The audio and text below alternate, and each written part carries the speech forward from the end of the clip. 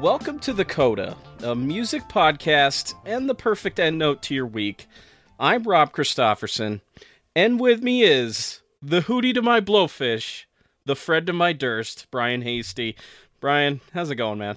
All things considered, pretty good, Rob, though I do have to admit, do you remember that Citizen King song, Better Days? Yeah. From the 90s? Yes, I've had I a hell of a day. I had the landlord call me, and there were pipe problems in the building that I live in, so I had to rush home in the middle of the workday to let some plumbers in. So I'm a bit frantic, but this podcast will help soothe my soul because we're going to talk about some of my favorite stuff. We're talking about music, man, and like, how long have we been talking about doing this podcast? It hasn't been over a year now. So let's say you and I have known each other, like a year and a half-ish, let's say? So probably 70% of our friendship. Yes, that sounds about right. We have always bonded over very weird things, the paranormal and such, but music is always that one thing that I think we've bonded over the hardest, just because we share Spotify links with each other. We talk about music in our Twitter DM chats, so music has always been there. If I were to say, if someone were to survey our Twitter DMs, I'd say 80% of it is just random music talk. So this is a long time coming. Yeah, it is a long time coming. And to give you listeners an idea of what you could expect from the podcast, we'll give you a little bit of a rundown. So this is going to be a bi-weekly podcast going forward at the moment. And you could expect 3 segments every episode. You'll get music news in the front, and we'll be recapping some of the biggest headlines that have come out during the last couple of weeks. And then we will go into a main topic. This could range from, an in-depth discussion to new metal, which I know, Brian, you are just waiting for. You're waiting on that, so many man. Google Docs. Yes. And we could be touching on how streaming platforms have changed music. And today's main feature is, it's fitting for this first episode for us. And then we're going to end each episode with an album recommendation or a song recommendation, something that we've been listening to and we think that you should listen to. So that's what you could expect from the podcast, and I think it's a great format. I think so too. You get a little bit of everything, the old, the new, the everything in between. And also the funny thing is you and I have very similar tastes in a lot of ways, but we also diverge a bit more. I feel you like a little bit more of the folky kind of stuff, whereas I tend to go a little bit more on the darker, harder stuff. So I feel like we're going to bring some interesting perspectives on both ends of the spectrum. Yeah, absolutely. We complement each other so well, but we also bring different things to the table, which is what's going to make this podcast great. So we're going to kick it off with a little bit of news here. So on October 15th, the Rock and Roll Hall of Fame announced their 2020 list of nominees. They include Pat Benatar, Dave Matthews Band, Depeche Mode. This is their 3rd nomination.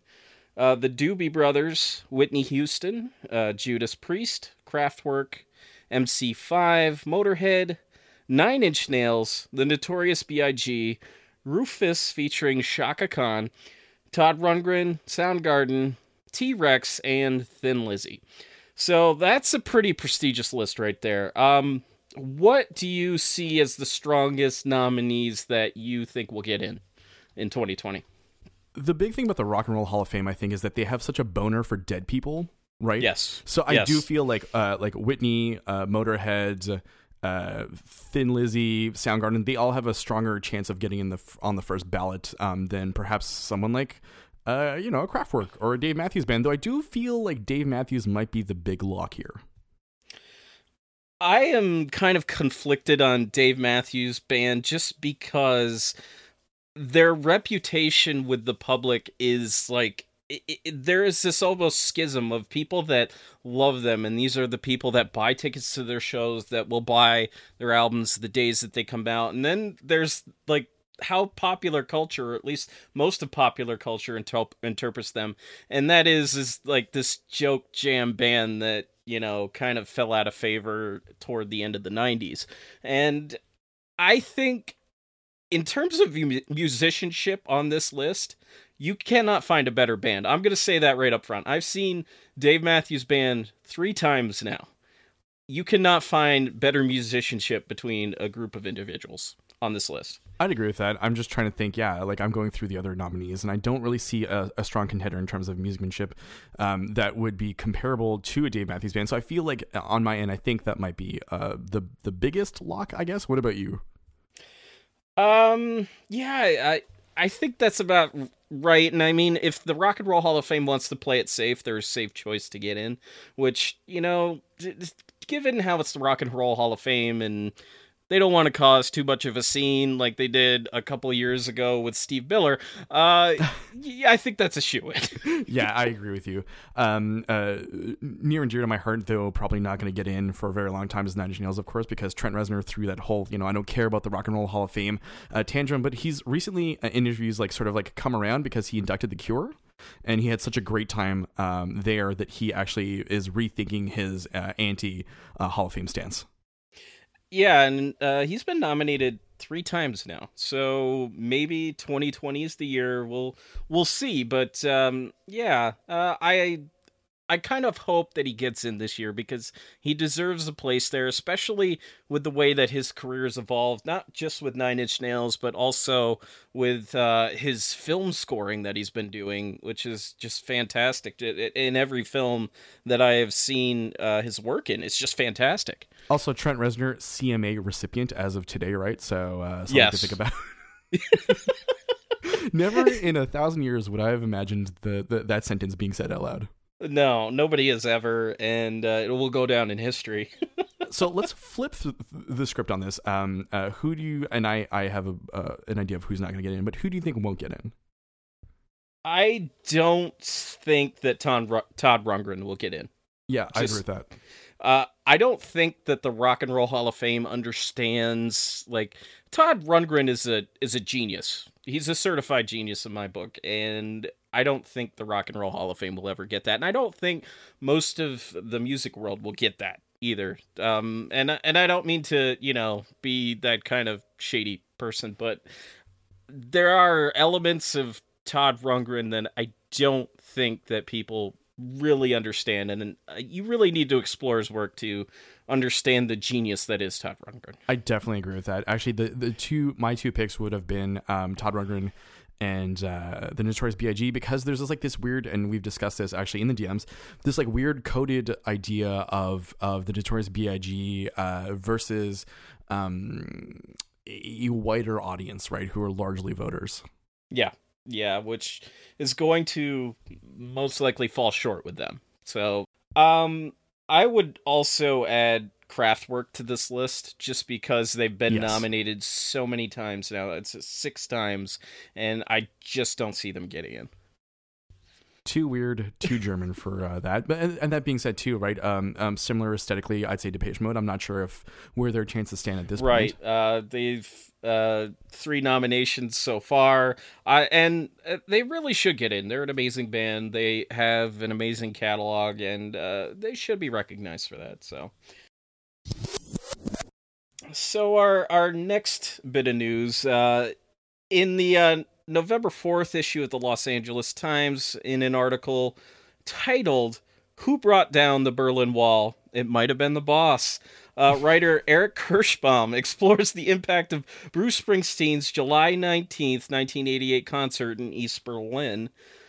During the Cold War, rock and roll music was banned in East Germany and seen as propaganda and dysfunctional. Eventually, the ban was lifted once you got further into the 80s, and it paved the way for artists like Bob Dylan, Bryan Adams, and Depeche Mode to play there. After jumping through some hoops, Springsteen finally took the stage, and this concert was almost scrapped to begin with because he was at one point tied to a Nicaraguan dictator, I think. The group that brought him there, put posters up saying, "Oh, Bruce Springsteen supports this guy." Okay. Perfect. Yeah.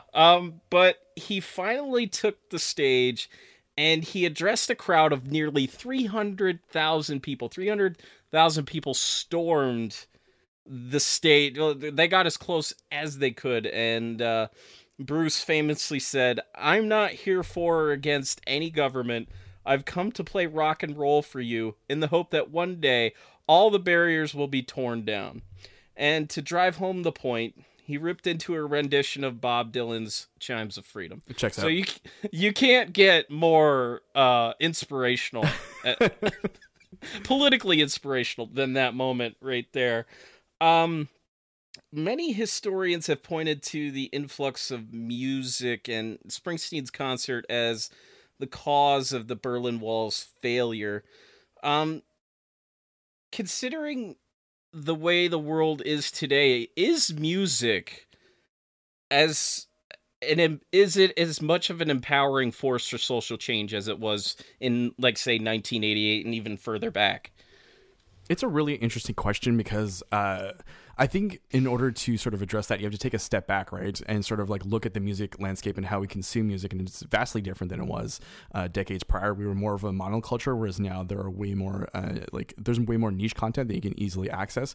So I feel like there isn't as much of a unifying force behind a lot of the music that's put out. So while it is a force for social change, I don't believe it to be as impactful as it was even a decade ago.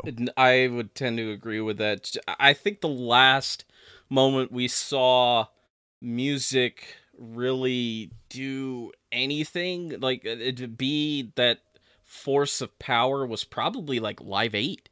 And that was what, 2005, 2006? Yeah, 2005 or 6. Yeah. And I mean, that goes down in history because it was the last time that all the members of Pink Floyd got together and sang music together, and it was one of these most amazing moments. And funny enough is I do believe Dave Matthews played a set for that in New York City, and then he had to rush up to the concert that I was attending that night. Yeah, so it was in 2005. I used, the internet yes. just to double check. Yeah, so basically he did play a set in Philadelphia and then had to apparently just run up and take care of business in your neck of the woods. He rocked the house. That was he was supporting, man, I can't even remember the album, but it was one American Baby? Yes, that was the lead single off of Stand Up. Yeah, Stand Up. And it was such a weird album because it was Dave Matthews with electronic instruments, and it's like, that's the one thing Dave Matthews doesn't touch much at least at that point, but now it's become a little more of a staple in his band. But at the time, that was a really weird concert, man. I won't lie. I attended that concert with my father. My father and my brother-in-law. And like the thing is I was a member of the Warehouse, their fan club at the time. I think my sister's husband still is, actually. I need to double check. Yeah. Really? Wow. That's amazing. But if you wanted any kind of ticket, like within the amphitheater itself, you had to become a member of the Warehouse because it was really hard to get tickets anywhere inside the amphitheater. But I remember buying two. I was like, "Hey, Dad, let's go!" And then my brother-in-law's like, "Hey, I want to tag along." So I was like, "Fine, I'll get a lawn seat and I'll be on the lawn." So it's funny that you bring up Live 8 and Pink Floyd because, Rob, I wanted to point to an even earlier instance because I personally do not believe that Live 8 was a unifying force the way that the following song I'm about to talk to is. It is September or October 2001. Yes. There is a televised special to raise money for the victims of 9/11, and on there, Fred Durst of Limp Bizkit, Johnny Resnick of the Goo Goo Dolls performed "Wish You Were Here" by Pink Floyd, and I do believe, my friend, that is the last time that music was used as a How force. Unified do you think the world was after that performance? Everyone stopped and clapped, literally globally. Even people who were in bed got up and clapped and didn't know why. And then a few years later, we were graced with Fred Durst and Limp Bizkit's version of Behind Blue Eyes, which, as we know, killed the music industry. So, Limp Bizkit, the savior of people, and also the destruction of society, all in one place. The Limp Bizkit is Ouroboros. It's definitely eating its own tail. Coming back to the article at hand, though, something I find is really interesting is I feel like there's a lot of this like revisionist history that happens in terms of like using singular points to sort of explain social movements. Like I feel this is very reductionist in terms of like this one concert shaped the East-West Berlin divide. Right. Right, exactly. And it's like maybe it helped a little bit, but like how much of a force can music be? Sure, it can be a vehicle for social change. Uh, although I tend to think they make better social statements than cause change, Absolutely. if anything. I mean, they do add something to the conversation of what's going on at the time, but to be the direct cause, maybe Bruce Springsteen is the only one. But Sorry, Brian Adams. sorry, Brian Adams, the one Canadian export that is near and dear to all our hearts. So yeah, it wasn't Brian Adams, but perhaps it could have been Bruce Springsteen. But we'll just have to leave that for further speculation. The next article, this came out in Rolling Stone just a couple of days ago, but this is by music business insider Tim Ingham.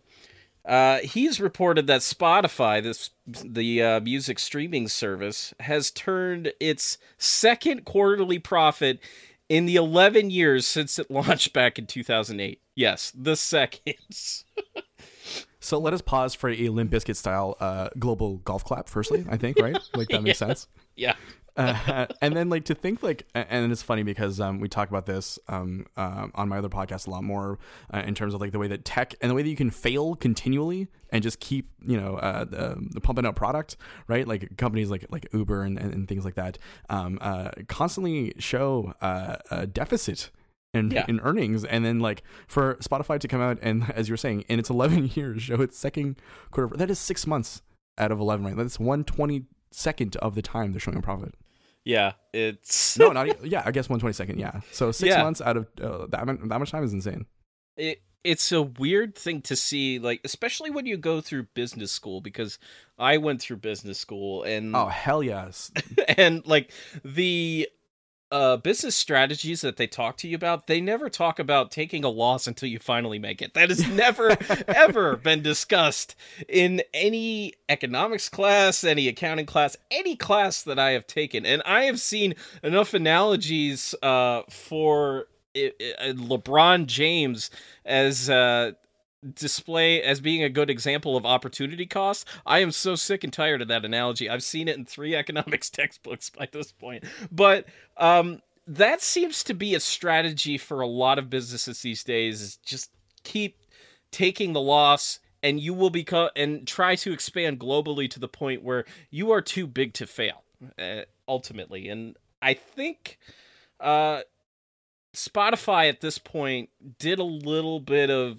smart maneuvering on their point. So in the third quarter of 2019, Spotify posted a $60.4 million profit, which put them in the black for the year. This is the first time they've ever been in the black for the year so far, earning them a profit of $4.5 million. Peanuts. Yeah, peanuts. I'm sure Apple just balks at that number. Yes, absolutely. Well, I mean, like they're also trending downwards a bit, but let's not get into that depressing state of affairs. Right. So, I mean, there are several reasons why it seems like Spotify's managed, and they weren't even projecting this large of a profit. So, I guess they were also very pleasantly surprised themselves. Is that a good thing, to be pleasantly surprised by the profit that you have? I think, yeah, like not sucking is like a great thing, right? So let's just keep not sucking, guys. Right.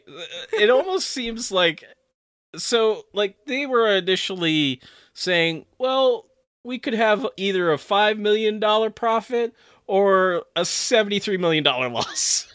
I like how that's such a yo-yo number. It's like I could be, I can make $10 or I can make $1 million.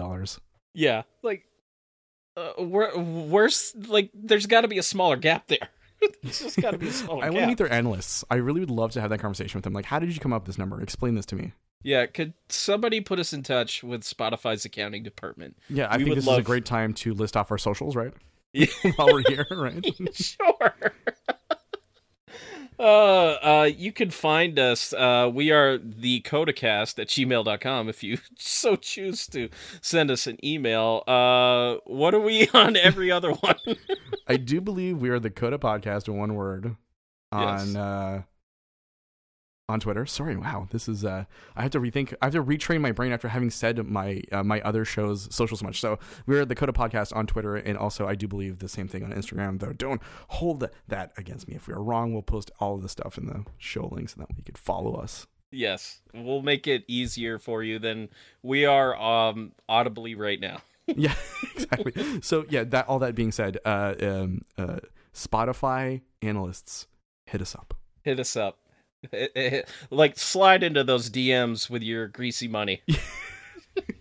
Yeah, smoothly slide in with your, yeah, exactly. Just like, I want to know. Just explain to me the magic, because I want to go to my boss and be like, by the way, I could maybe finish this project, or my computer might burn.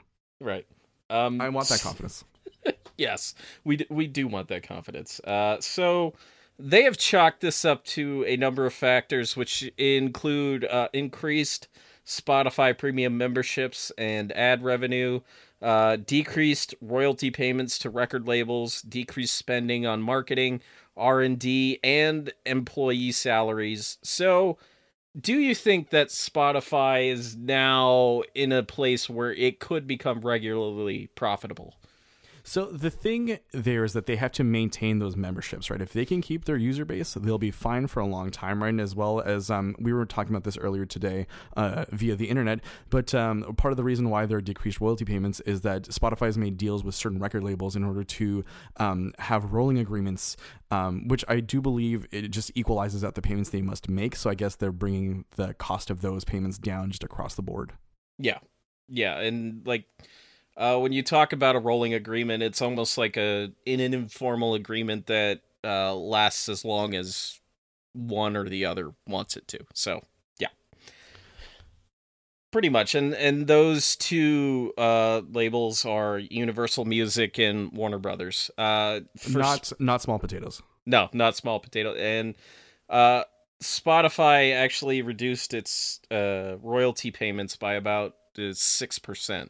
In the last quarter. And it does represent the largest amount of their expenditures, which for any business, that's really high, 74%. So, yeah, it should be interesting to see where Spotify... It should be interesting to see where Spotify... Wow, I can't even fucking talk. It should be interesting to see where Spotify goes from here, and if they can maintain those... that membership basis, because that seems to be the bread and butter, and now they also seem to be getting back a little bit. Unlike Tidal, who knows what's happening to them, right? Has anybody written a eulogy for them? Get at us. Tidal analysts, the Coda Podcast, one word on Twitter. Slide into our DMs, please. Please. Even if your knees are worn from all the begging and pleading, I imagine you have to do with the public. We will loan you some knee pads. Just, absolutely, yeah. Is that $20 worth it? Is that $20 worth it? I want anybody to hit us up on social media that does subscribe. Yeah, those to three Tidal. people. Is that $20 worth it? My educated guess is no, but that's just between you, me, and anyone who dares listen to this. Yes. So our final bit of news for the week initially came from the Wall Street Journal back in mid-October. The Journal reported that the Black Crowes had signed a deal with Live Nation to do a reunion tour. In the following weeks, billboards started to pop up in Milwaukee and a few other cities. I believe one of them was Atlanta, just because they're from Georgia. And on Monday of this week, it was finally revealed that the Black Crowes, which at this point is just Chris and Rich Robinson and a backing band. It's not the full band. Are doing a 46 date run starting in June for the 30th anniversary of the Black Crowes' debut album, Shake Your Moneymaker. Tickets went on sale immediately after the official statement on Monday. So your boy here managed to lap up 3 tickets. He's going. So have you upgraded from lawn seats into somewhere into an amphitheater this time around? Oh, my friend, I am down in section 6. Oh, hell yeah. I am not playing around. So my big question to you is, do you think it's going to this reunion will last until they make it to your stop?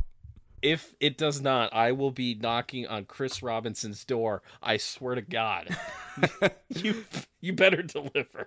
I like the idea of your vendetta against a man who doesn't know about you just yet. Give it time. We're new. So we're you're obviously a fan of the band, right?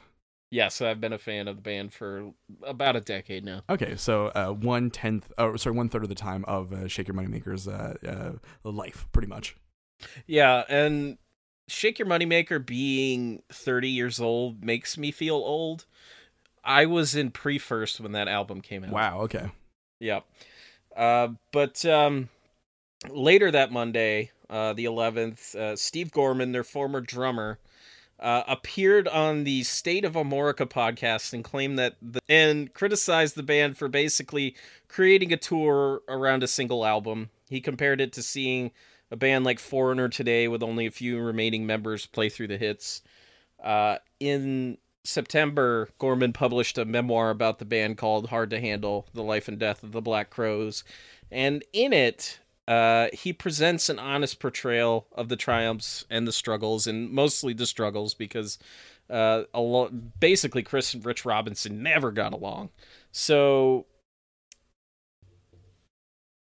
and this includes their breakup in 2015 during the 25th anniversary of the Shake Your Moneymaker album. So my question to you is, do you see this tour as a big FU to Steve Gorman for writing the book? The weirdest thing is the timing on all this, right? So the book comes out, and then like 4 weeks later, this gets announced. 5 weeks later, let's say.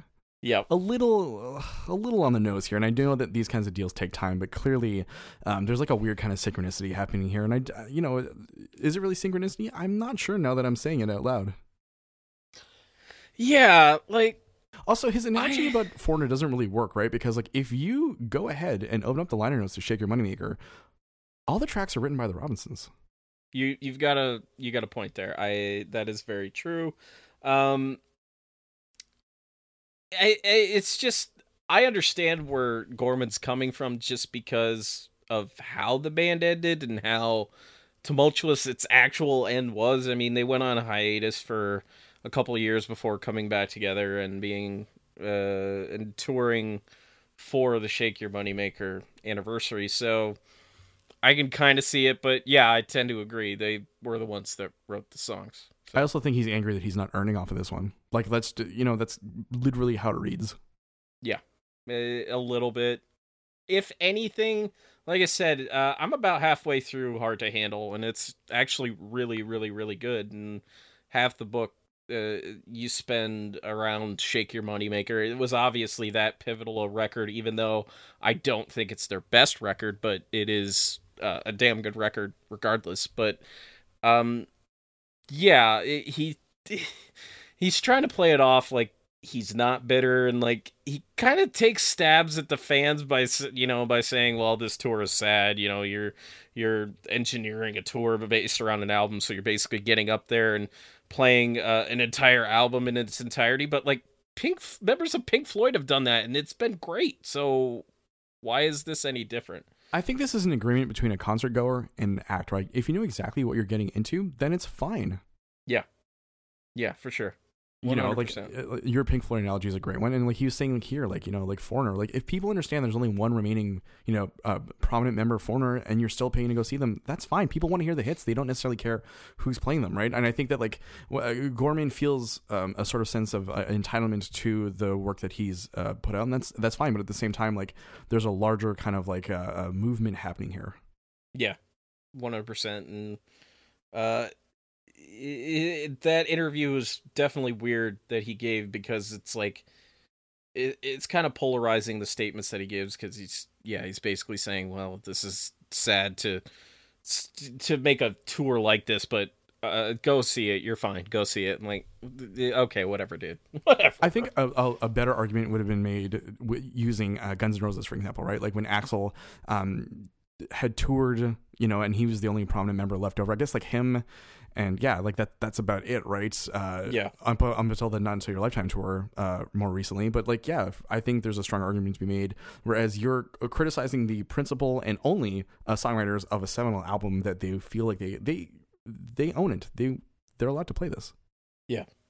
And Yeah, also they the are. thing is, like, if he's getting points off the album, what is he getting complaining about? I don't understand. Like, there's going to be a renewed interest in the album in general, right? So if he's getting any points off of that, then he stands to benefit. 100%. I mean, you're talking about a band who kind of polarized its audience a little bit by not going with the flow, essentially, and doing their own thing, which, reinforces your fan base for sure, but you're definitely left with a smaller fan base at the end of the day.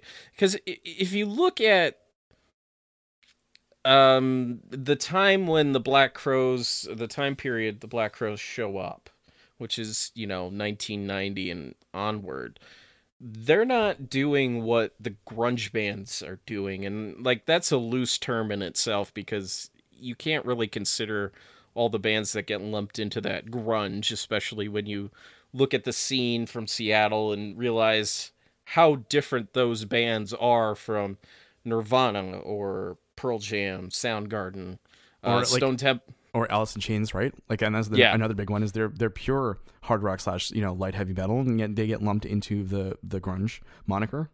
right. And whereas the Black Crowes were playing just straight up rock and roll, Yeah, which I which was rare, for that time period. I'd also say, like, yeah, not just rock, but like blues rock and southern rock, like a very, Yeah. very kind of niche kind of genre to be playing at that time. Yeah. Which is kind of amazing that they were able to sustain it for as long as they did, because they basically, I don't want to say they did the same thing, but like their sound didn't change all that much Yeah, I agree with that. until you get to I want to say Like war paint. Yeah, Yeah, where you get more of an Americana sound. yeah. I agree with that actually. So that's gonna do it for the news section, and I guess we'll We're gonna- stay tuned we're gonna- and see how the Yeah. progression of the Black Crowes, sort of like, because there's a couple of months before this tour starts, right? So it's anyone's guess what happens. Yep. Yeah, and hopefully it happens. I spent almost $500 on these damn tickets. Did you buy the ticket insurance? Was that an option to you? I did buy the Hell ticket yeah. insurance because I wasn't walking away from that. But that's gonna do it for the news section, and we're gonna head right on over to the main topic. So for our first main topic, we thought it was fitting to talk about the opening track. Song 1 on any album is a mission statement. It serves as an introduction to the album you're about to hear, and it sets the tone for the remainder of your listening experience. And can you remember the times that you heard like Smells Like Teen Spirit or Straight Outta Compton or London Calling for the very first time? And have your parents ever told you about maybe the time that they heard Boston's More Than a Feeling or Led Zeppelin's Immigrant Song? A lot of these were singles, but again, these are gateway songs in many ways. We kind of touched on the purposes a little bit of the opening track here, but what are some of the other things that opening tracks can do? I think they give you a great idea of what you're about to listen to, right? Like, there's not a lot of albums out there where the first track, not like, and I'm barring any sort of like intro tracks, first proper songs, don't veer wildly off course, right? For the majority of albums out there, so I think like you get a good idea of what's going on there. I do like the notion of the mission statement. I think it's a really good one. I think it's a very strong thing. More often than not, your first song has to be the catchiest song in order to keep you there, in order to put your butt in the seat to begin with. So, another thing that I think these songs do, and especially with artists that go through a changing set of styles, is it introduces a new style to their audience. And I think the most famous example of that was probably Radiohead, opening track to Kid A. It kind of changed the game for them. Yeah, absolutely. A little bit. And I think that a lot of bands have done that. Coldplay has done that. Probably not the best example because they seem to change their style a lot, at least in the last like decade and a half. Diminishing returns. Yeah, there are diminishing returns a little bit. But I want to get into like some of the best of all time. Like when you think of opening track, what song, what songs stick out? My first one, I think, that I would like to go with is keeping with the new metal motif is Korn's "Blind" from their self-titled album, right? Jonathan Davis screaming, "Are you ready?" to start things off, and really, like, it is like patient zero of the new metal movement. Like before that, there were a lot of different influences, but this kind of like sort of took everything together and stuck it into a blender, and then you pour it out, and you get some heartache, you get some sadness, you get some John Davis. And you can't go wrong with all of that in one song. It's one of the greatest combinations that you can put in your ear holes. Yes, I agree with that. Though being a Korn fan in 2019 as an adult is very confusing. It's a very confusing time because, like, I think Korn has this reputation that you're supposed to grow out of it when you're past your teens. Like, at least that's the reputation that I've always seen them have, is that they're this band for your adolescence, for your youth, but you're supposed to leave it behind like after the age of 18. Well, good and bad news is they're still kicking, both in my headphones as well as publicly. Like they put out an album a couple of months ago called The Nothing, which actually wasn't half bad for a band that's 12 or 13 albums into their career. Yeah, it was halfway decent. I did listen to it. Definitely not one of the worst things I listened to in 2019. So what about you? Like, what is an intro or an opening track that like you want to highlight? I think one that a lot of people have probably forgotten about over the years, and I don't want to say this is like underrated because we'll get into the underrated stuff, but Cult of Personality by Living Colour. Like when you heard that song, it kicked you in the chest, and it was something that you have never heard before, and you probably haven't heard since, just because of the style of that band. You talk about a band with amazing musicianship, but like Vernon Reid, his style is very different. It's very punkish in a way, it's very hard rock in a way, and it comes together in this band in a really unique style. But like those opening riffs, like you hear that, you're either like thinking of wrestler CM Punk, because like he pretty much put that song back on the map like half a decade ago, and maybe you think of MTV and seeing that because they played that music video all the time. I remember being a kid seeing that music video all the time on MTV, and just how amazing that song is. Because it's a very political song. Yes. Very political. And it references figures that you wouldn't necessarily reference together in a song or like in anything together, as like, Mussolini, Gandhi, JFK, like all of these people. And like you put them into this melting pot of Cult of Personality, and it turns into an amazing song. Yeah, the song fucking rips. It does rip. It still rips. And every time I listen to it, and I listen to it at least once or twice a month, it just... The worst thing I ever did was try to do this karaoke, man, and I failed miserably. Well, hopefully is there evidence of this? Yes, there is. And maybe one day I will post it to our social media. Deal. That sounds... Yeah. I'm always down for that. I mean, I have super embarrassing stuff that I could probably post too, so we could go for one for a while. Just really just destroying our images, one post at a time. Yeah. I'm down, man. You're going down. Perfect. You're going down. My next one is not the one that I want to talk about a lot because it's been talked about a lot, but harkening back to an earlier conversation we had this episode, Welcome to the Jungle, Guns N' Roses. Oh, man. That's another one that really kicked you in the chest when you heard it. Yeah, and it is perfect, as you were saying before, as a mission statement. You hear it and you know exactly what you're getting into. Yeah, you're getting into an ass beating. Yeah, yeah, literally, yeah. So I mean, I don't want to spend too much time on it because a lot of ink has been spent on that song, but just something that I wanted to highlight. Absolutely, something that I listened to when I was like, in my teens, and it revved me up. It did. And I think I heard it for the first time when I was like 18 years old. And I had heard of Guns N' Roses. Like my sister, back in the MTV days, watched, and I do remember November Rain, and I'm like, why is this music video so long? What's wrong with 11-minute music videos, dude? What's wrong with that? I'm not a fan of that. I'm not as much as it pains me to say this, and I don't really want to talk about this individual all that much. I was not a fan of the Thriller music video, and I know that's sacrilegious Whatever, to it's many fine. people. Yeah, it's fine. What is a music podcast but a series of hot takes? So many hot takes. So what's next on the list for you? One that is similarly aggressive, like maybe even more aggressive, is Ark Arsenal by At the Drive-In.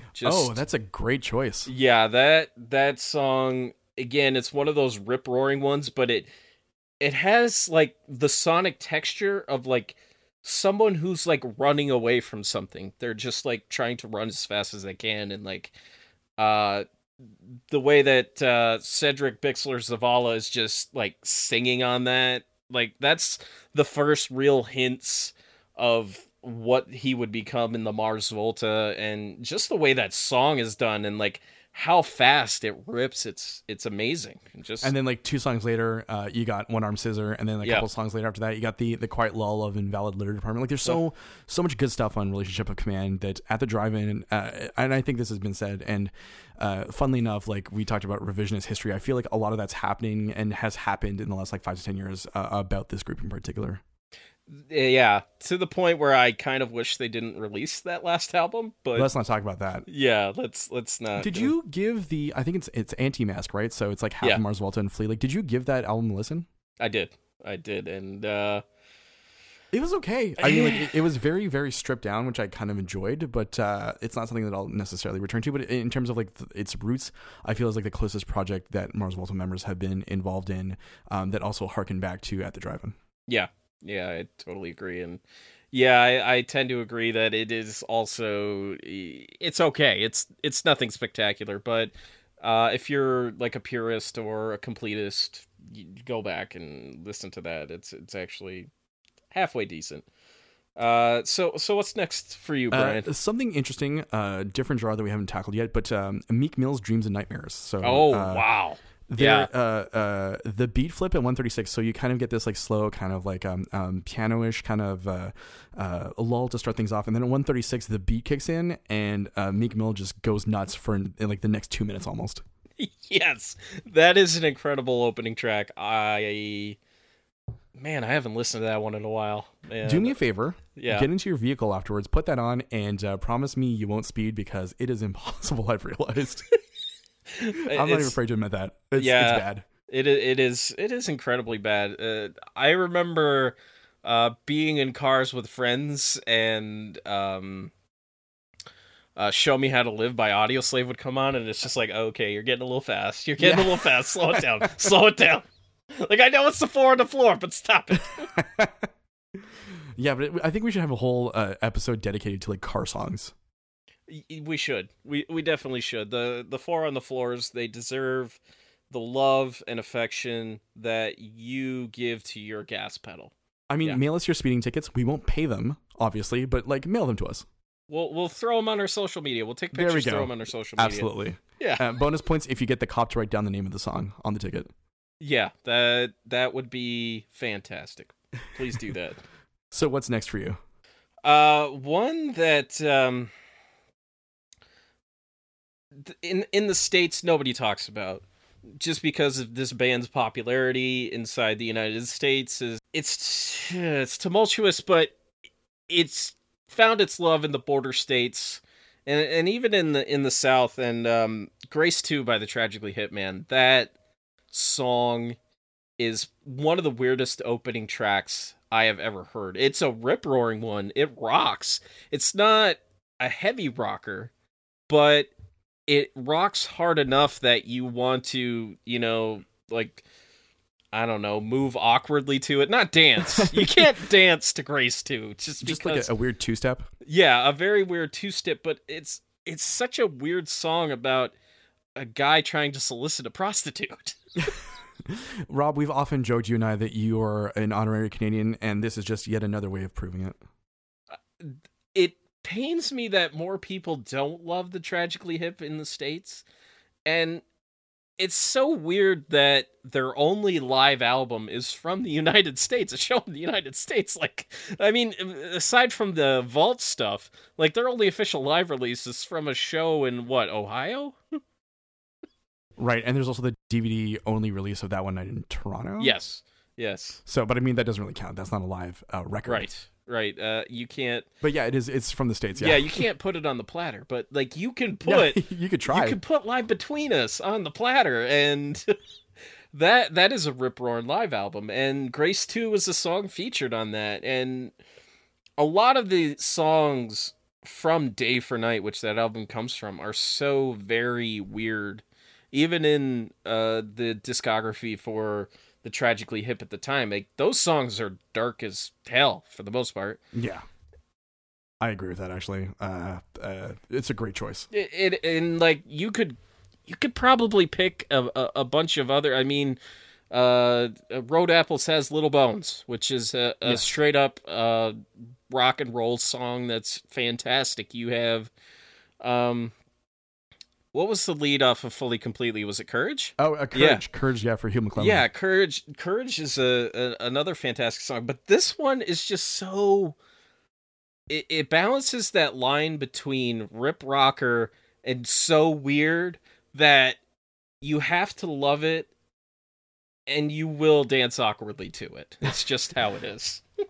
On my end, if there were a gun to my head and I had to pick an opener, I think I would go with Trouble at House's Gift Shop. That is an absolute. As like a slow build up, kind of nice, Yes. but like not as odd or like it doesn't take you as much.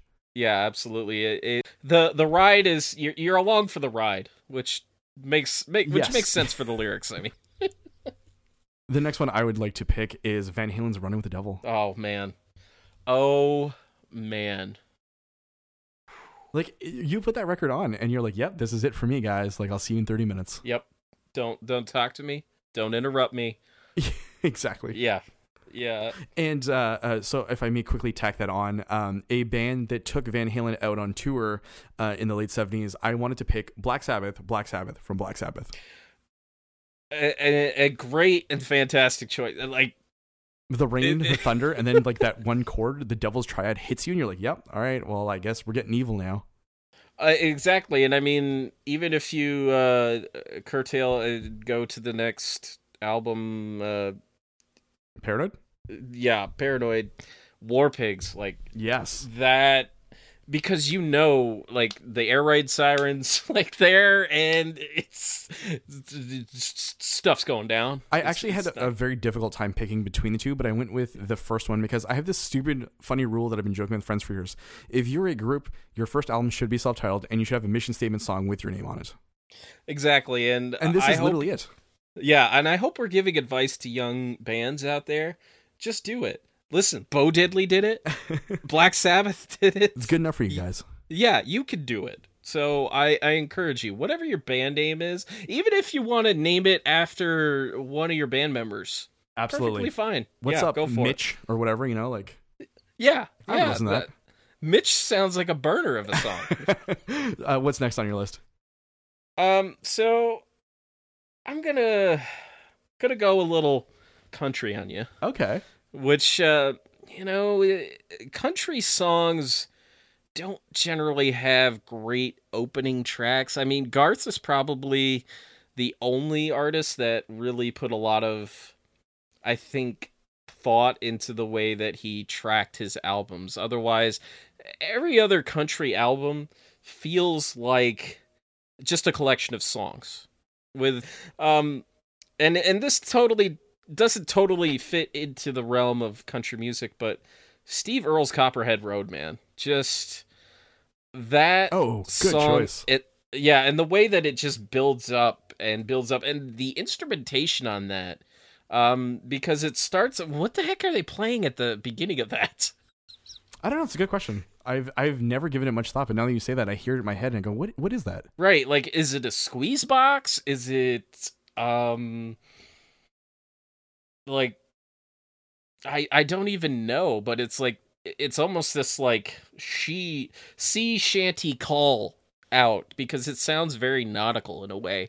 And then it kicks in with the, mandolin, and you got that kick drum, and it just keeps building and building and building until you're through this generational tale about a family that just gets caught up in the wrong stuff and can't stop doing that. Yeah.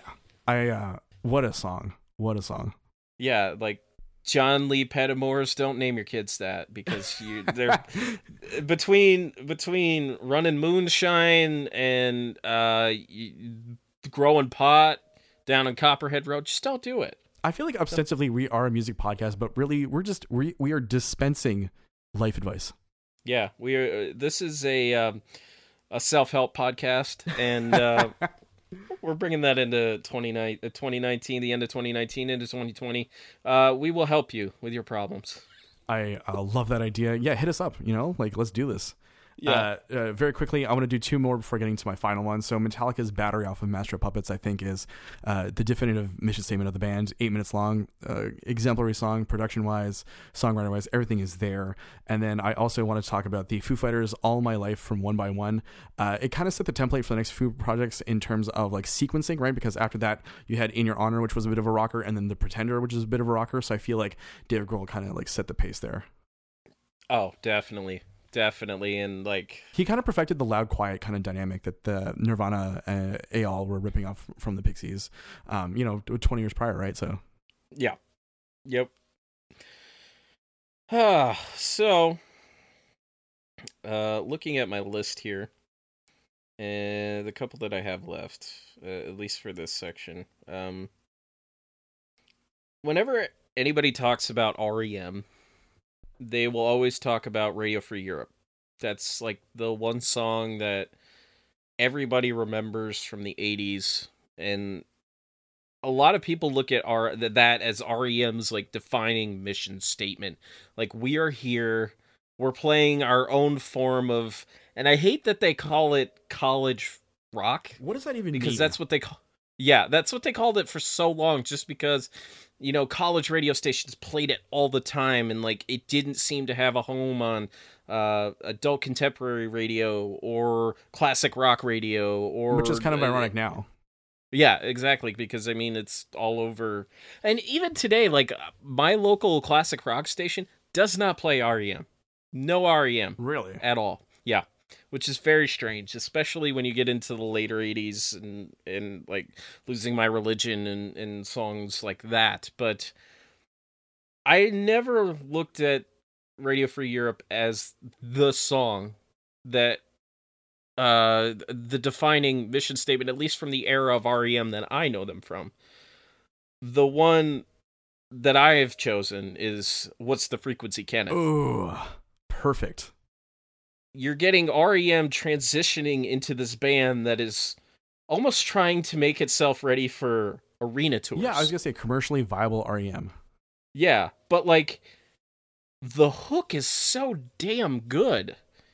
And the lyrics are so damn weird because like there's this like kind of folklore around it that it has to do with this Dan Rather broadcast where this apparently crazy guy ran up on a live broadcast that he was doing and yelled out, "What's the frequency, Kenneth?" Like, that's where that song is. That's where that legend comes from. And it just rips into this really catchy hook.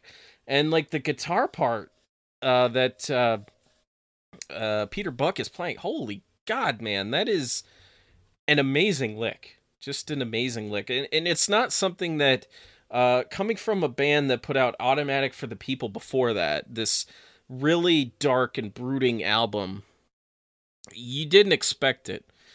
And I mean, Monster's not really, the follow-up Monster, which What's the Frequency, Kenneth, it comes from, is not regarded as one of their best albums. No, but yeah, exactly.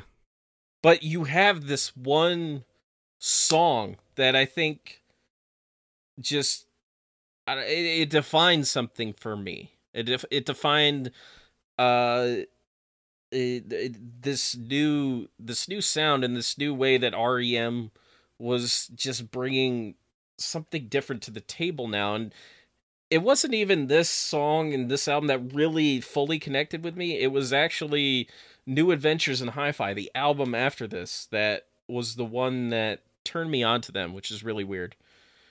Because it's not one of the REM albums that people look fondly back on, and yet most critics will hail it as the best. Right, which I think is kind of weird. I mean, like their catalog is very interesting. There are a lot of really interesting sort of albums, some hits, some misses. Now that we've gone through like the big ones, let's talk about some of the ones that need more light, some of the underrated ones that people maybe don't talk about as much. And I mean, like the opening track itself, especially in this age, people don't like talk about albums as much anymore unless you're like a critic or like music junkies like we are. So, what are some underrated openers that you think deserve more light on them? So for me, the first one is by a hardcore band named Hatebreed. They have a song called Broken from their 2002 album Perseverance. And basically it's a minute and a half of the singer saying, you want to see me fail, you'll never get your chance. So I feel like it's literally like the embodiment of like positive mental attitude, PMA, in like a 90-second burst of music that's just, it catches you. I remember being a teen and listening to this and being like, yeah, you know what? You're not going to watch me fail. And I feel like that whole genre of music, I feel like this properly encapsulates that kind of like tough guy hardcore mentality. Yeah, well, definitely like an anthem among anthems. Yes. Great. Yeah, it's a great way of putting that. For sure. What you got? The first one that I want to highlight is My Chemical Romance's The End. Oh. Not a song that people talk about. Not a song that when you're going through your nostalgia moments with My Chemical Romance and you look back and you think of, oh, The End. Yeah, that was a great song. It's a very short, like what, like 2 minutes? Yeah. Maybe? Yeah, 2:10, I think. But like, talk about a mission statement. You're talking about a band that before this was emo to the core. And like, don't get me wrong, Welcome to the Black Parade is emo to the core. There's no doubt about it. Just given its song content, but the music is something else, because what you get on the end is brief flashes of Queen and Pink Floyd. Like, in many ways, the end is My Chemical Romance's version of In the Flesh. Oh, okay. That's really what it sounds like, and it's this warm, kind of welcoming, inviting song that you're probably not going to be happy during the next 40 to 50 minutes. But you know what? You're right. Welcome here, and come on in. And hang out. And that's the way that The End has always made me feel. And it's one of the reasons why I love that song so much. The weird thing too, and the funny thing about that is that you it's not necessarily just like one of those prelude tracks, but it has the length of it. Yeah, exactly. But I think I look at it with so much nostalgia because it was one of the few albums that I listened to that my dad actually liked. Okay. Which was very strange to me, because like my dad before this was adult contemporary radio to the max, because he was a DJ for 20 years with a radio station, 1240 WNBZ. They played adult contemporary from the 70s, 80s, 90s. They kind of branched out a little bit when like pop music started to get a little more alternative in the mid 90s, but for the most part we listened to Journey. We listened to we did listen to Madonna a little bit back in the day. I remember the Immaculate Collection. We did have that in the car. Um, Basically, a lot of the music that you'd play it safe to, Right. and Moody Blues, like not the like original, like the 60s 70s Moody Blues, Not the but like the proggier late versions. 80s. Right. Yeah, the I know you're out there somewhere era of the Moody Blues. And I mean that it was one of my dad's favorite bands. So like in the mid 2000s, he started to branch out a little bit, and one of the bands that he really liked was My Chemical Romance, and he had that CD in his car and he played it all the time. Great. Yes. Yes. So next choice. It's a twofer for me. So, firstly, I'm going to talk about the Deftones' Diamond Eyes from their 2010 release, Diamond Eyes. A band 6 albums into the career shouldn't be releasing not let alone a great track, but a great album like that. Incredible, filled with dynamic hooks. Singer Tina Moreno knows how to sing. It's great, fantastic. And then also something that you and I talked about prior to this is 2004's Miss Machine, or 2002, I can never remember, but Dillinger Escape Plan's Panasonic Youth, which to the untrained ear sounds like noise, but once you really sit down and work at it, you kind of get rewarded.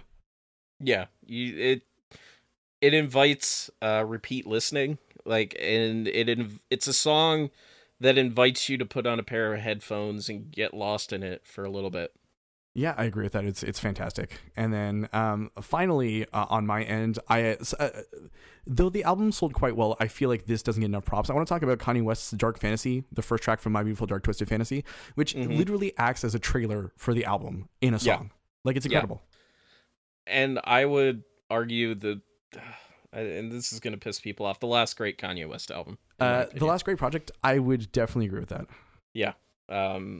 But yeah, it's very cinematic in scope, and it really brings you into the album. And then like that album itself is very cinematic in its own ways. Like, especially when you talk about tracks like All of the Lights, and it's like, wow, like cinematic in your face. And a lot of that album has that kind of big production, which is great. But like Kanye West can harness it and make it, feel small and relatable, which is also great. Walks you along the narrative, which I think is great.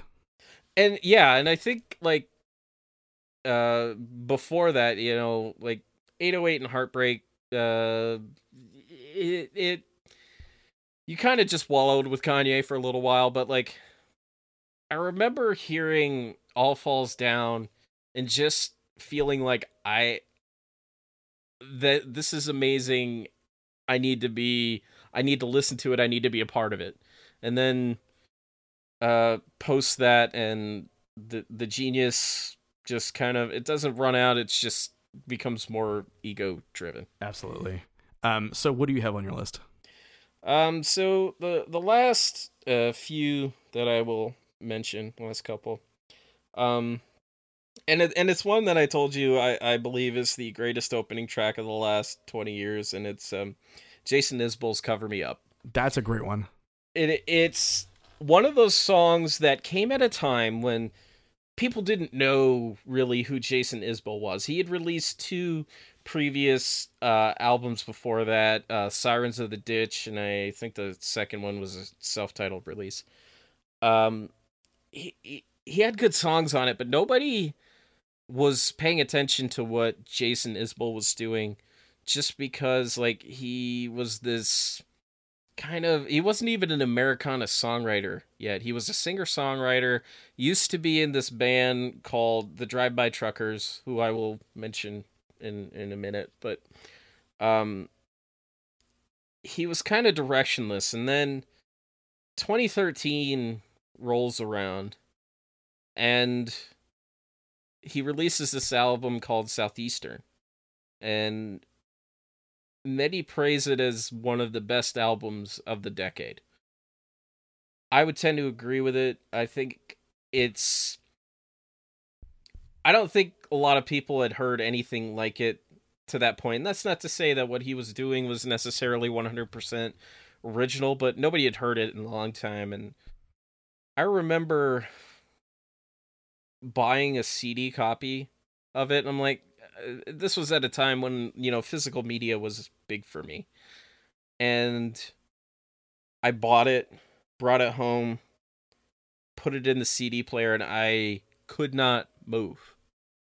I just couldn't. It's this stark, minimal track. There's only his guitar and like a steel guitar on that. There isn't a lot of instrumentation. It's mostly him and his vocals, and the story that he's telling you is just this. It's such a strange love story in a way, because it's like, I love you to this point. We're going to lock ourselves away in a cabin, and we're not coming out unless, only for a couple circumstances. Yeah. And that's what you get. And it's just this moment where you stop and you listen. You can't do anything else. And every time I hear that song, I just stop what I'm doing and I listen. And I don't think I've ever had a song affect me in that way before or since. So for me, that's why I say it's one of the best opening tracks of the last 20 years. And I would dare say one of the best songs of the last 20 years. All the elements are there for it, right? Mm-hmm. The next one, and we've already mentioned this band, the Black Crowes. Twice as Hard doesn't get the recognition that it deserves for being just a straight out banger opener to an album. Just brings it hard from the beginning. It's got that little slow guitar part at the beginning, and then bam, it just, kicks you in the chest. And not only that, you get Chris Robinson's vocals, which are so unique. Even today, there aren't a lot of guys that sing like him. And looking at the guy, you wouldn't think that he'd sing like that either. And it's just one of those songs that... And Shake Your Moneymaker is an album I listen to probably 5 times a month. Wow, okay. It's one of my favorite albums of all time. And again, it's not the Black Crowes' best album. Their best album is probably Southern Harmony and Musical Companion, because they basically saw what they did on Shake Your Moneymaker and did it better. Like, there's no other way to put it, but that song, it's derivative in its lyrical content, but it does not matter, because it just kicks you in the chest and it encourages you in. And for about 5 or so songs, it keeps kicking you in the chest until you get She Talks to Angels, and you're like, wow, I didn't expect that either.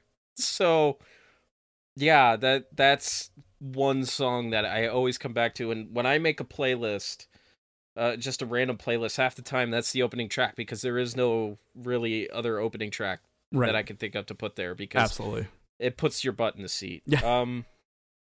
And I would say the last one that I have on this list that I want to highlight, and it's from an artist that, people love anyway, but I don't think it gets the recognition that it deserves for just like what it brought to the table. And that's Beyonce's If I Were a Boy. Bold choice.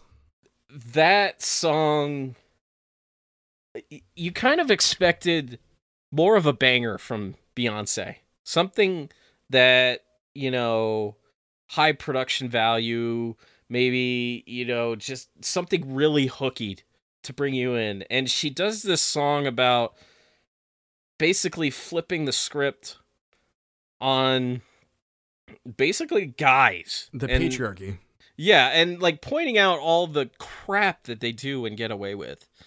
And it's a brilliant move. And every time I think about that, that to me is one of the best things Beyonce has ever done, hands down. And I think it should be commended for what it is and how bold it is to put that song at the beginning of any album. I definitely agree with that. It is, as returning to what you're saying once again, it is a mission statement. It is a bold mission statement for what happens. Yeah, it really is. And I think this is going to do it for our first main feature. And if you've got some opening tracks that you love, hit us with it. We want to know what is it that you love. Absolutely. What opening tracks puts your butt in the seat and just brings you in, makes you sit there and listen to a whole album. Hit us up on social medias and in our email. Let us know.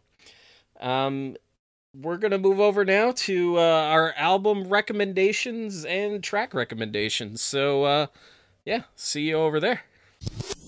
So, I'll kick this to you first, Brian. You're the one that initially named this the B-side, just because we could use this to highlight an album that maybe isn't getting enough attention and really deserves it. So why don't you kick it off, man? Sure. So I have one pick for this episode. It is a very interesting album in that, and I think that this is going to be a topic we'll be discussing on a subsequent episode. But like, there are certain like summer albums and certain like winter albums, and in our part of the world, it has gotten very cold very quickly. It's pretty much winter in the middle of November, and there's an album I return to a lot. It is by a group called Olive. It is an album called Extra Virgin. It is trip hop from 1997, and it is perfect for those like late night walks when it's freezing outside and you need something to soothe your mind.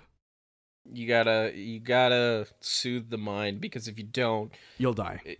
Cabin fever sets in really quick. Exactly, yeah. Around this time of year, and you really need music to kind of stave yourself off from all that craziness. I know, like, there's always like winter tracks that I go for, like maybe like the Avett Brothers, "I Am Loving You," and that kind of era of music for them, and like some Matt Pond PA if I'm really feeling like I want to hit the snow days. But like, that is a great choice for this time of year. What you got for us? So one album that I've been listening to a lot since it came out, and it only came out on September 13th, but I've listened to it probably like 10 times. It's an album called Of Unsound Mind, and it's by an artist called Lydia Liza. She is a Twin Cities artist. She's from, I believe she's from St. Paul. And I've seen her collaborate on tracks before. Like, she's done some songs with Big Cats, one of the writers behind our theme song. And she became... she kind of went viral in 2016 for doing a rendition of "Baby It's Cold Outside." Basically what John Legend and Kelly Clarkson are doing now. Right. She did it before them, back in 2016. And she got some notoriety for that. But she's just an amazing songwriter. And this album is like the perfect blend of singer-songwriter, and like there's a little bit of pop punk on this, and the instrumentation just varies so much. You get some horns in there, you get some really atmospheric songs in there, but like her voice is what really sells it, because it feels like a lot of people have compared it to like sap running down a tree and just sticking to everything. That's a very singular kind of comparison. Right, but if I had to compare it to anything, I would say it's like, those heavy snowflakes that are like really wet and they stick to you? That's what I would describe it like. It's that kind of voice that just like, it sticks with you in ways that you don't necessarily think. And like, this is an album about relationships and finding your sobriety and just navigating your way through life. And it's a fantastic album. Everybody should be listening to it. So yeah, that's Of Unsound Mind by Lydia Seems Liza. like we picked two wintertime releases. It's fitting. It's December when this episode is coming out, so it's fitting. You need music for this time of year. Music's going to get you through. And you know what? the Coda podcast is going to get you your through. musical parka on. Let it wrap itself around you. Grab your GT Snow Racer. Yeah. Yep. And go for a rip, bud. So, Rob, inaugural episode, not too bad. We've got through it, Brian. We did her, bud. We did her. And we'll be sure to come back in 2 weeks, right? I hope. Yes. That's the plan. Yes, that is the plan. We will be back in 2 weeks. And as always, you can reach us over at thecodacast@gmail.com as well as the Coda Podcast on Twitter. Yes. Reach out to us. Tell us some of the opening tracks you love and some of the albums that you're listening to. Hit us with it. And, until next episode, make sure to keep those cans on.